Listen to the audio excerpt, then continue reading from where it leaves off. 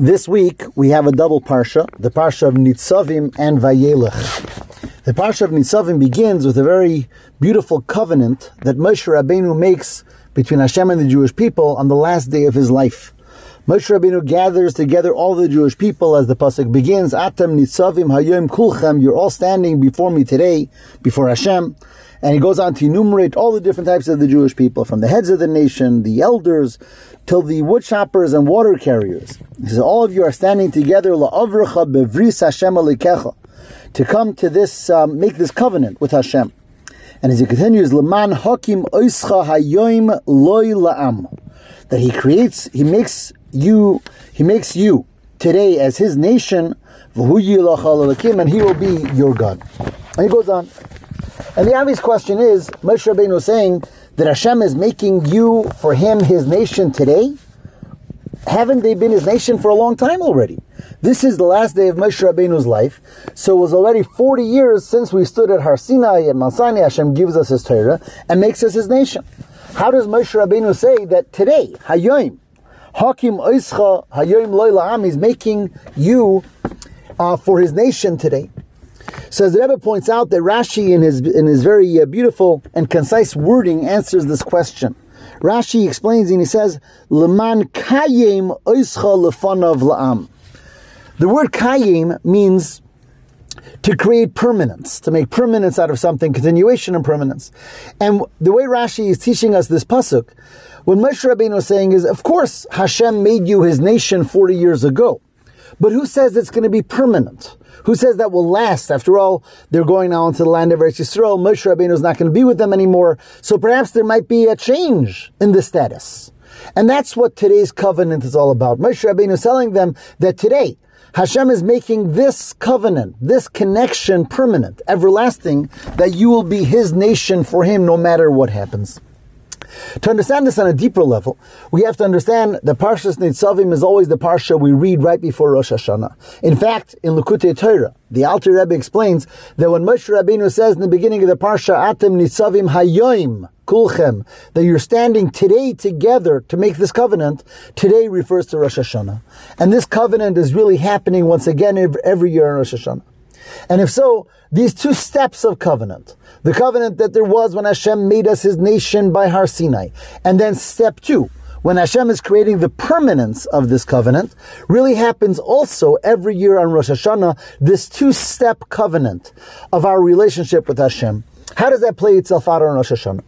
So in the davening of Rosh Hashanah we say, every year on Rosh Hashanah we say in the davening, we say, Zeh hayoim tchilas ma'asecha, Zikaron L'Yom Rishon.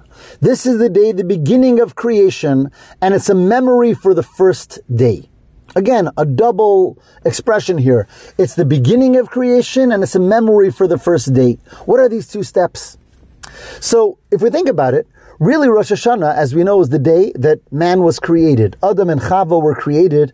It was on Rosh Hashanah, the first of Elul. But really, that wasn't the first day of creation at all. That was the sixth day of creation.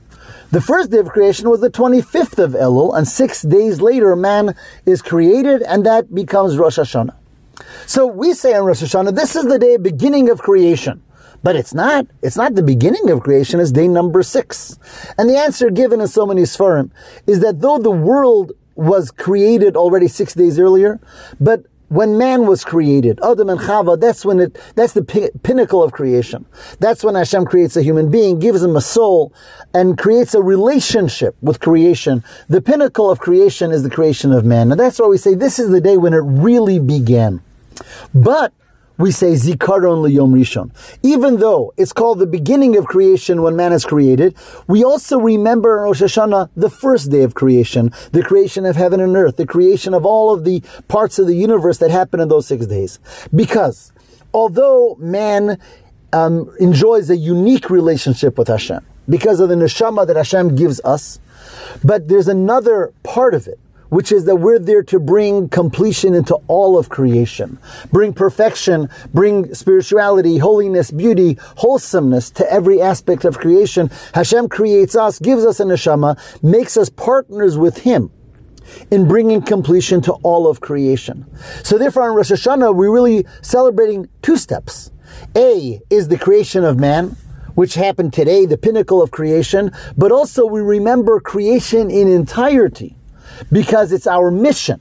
It's our mandate, not only to think about our own relationship with Hashem and the unique relationship we have with Hashem, but to bring that down and bring that into every part of creation, bring completion to creation, and that's what Hashem created us for. And that's the two steps. It's the pinnacle, it's the beginning of creation, because man was created, but we remember creation in entirety, because that's our mission, to bring about the completion of all of creation.